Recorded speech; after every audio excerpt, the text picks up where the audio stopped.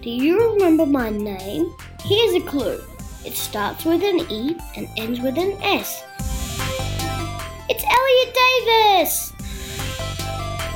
What about the names of our monsters? Can you remember them? It's 4. Cyclopsy, Gorgai, Yet, and Draggy. Today you're going to hear about 2 more monsters. The Monster King, Marsupialo, and our story's villain, Bloodshatter, who is a phoenix. So, on with the story. Is it hot where you live? Where I live, it is boiling, like if mashed potatoes were on my head. A holiday in a cool place sounds good to me. My cool place is in the mountains in Nairobi, but Cyclopsy, Gorgai and Draggy were so hot one day they wanted to go somewhere else, even cooler, like the Himalayas. Now, the Himalayas are so cold you can even freeze there.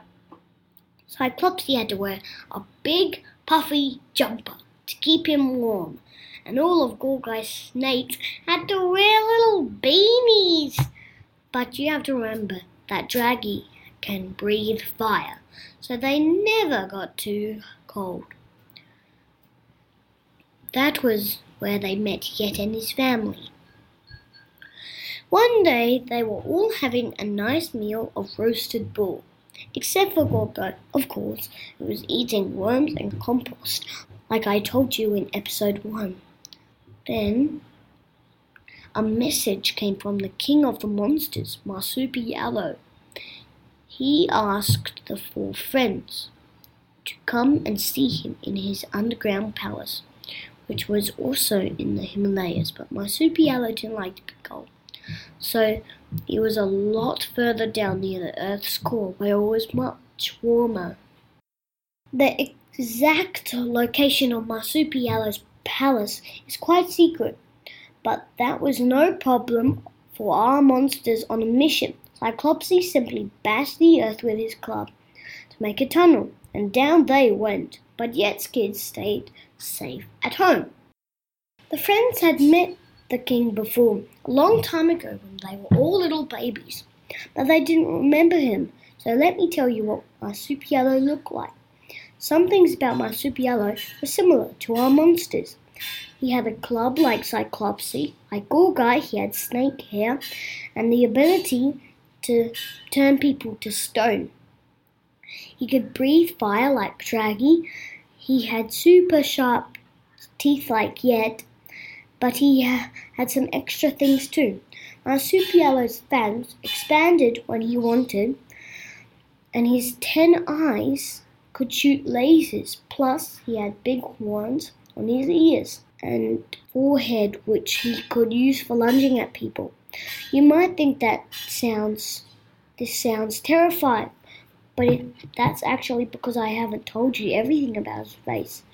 You see, Marsupialo wasn't angry at our monsters, he was smiling at them, and because his fangs weren't expanded, it was a friendly smile. The friends approached Marsupialo, and Cyclopsy said, "Hello, your Royal Highness Charming." The others also wanted to be polite, so they echoed, "Hello, King Charming." The king replied kindly, "My, how you have all grown. Draggy, last time I saw you, you were a little baby dragon with tiny pink wings and tiny little horns, and you could hardly light a match with your fiery breath. And well, who is this Lady Gorgon? Last time I saw you, Gorgai, your snakes were still boiling. Wow! My. This Yeti has such big muscles. Last time I saw you, my friend, you were a little round ball of fluff. And Cyclopsy, your eye wasn't strong enough to see very far, so you kept running around, bashing into things with your hard little head. You kept trying to lift your club, but you weren't strong enough yet, so it kept falling on top of you. but now you are all grown and ready for a mission. Welcome, my friends. Now I need your help. All monsters everywhere are in grave danger. There is a new villain around. We believe she is a phoenix called Bloodshatter. We don't know much about her yet, but we do know where she is. Take this map, go find her, and defeat her. I believe you can do this mission without me if you work hard together as a team. So Cyclopsy, Gorgai, Yet and Draggy set off on their first mission to defeat the Phoenix. Next time, you'll hear their adventures as they follow the map. Until next time, stay brave!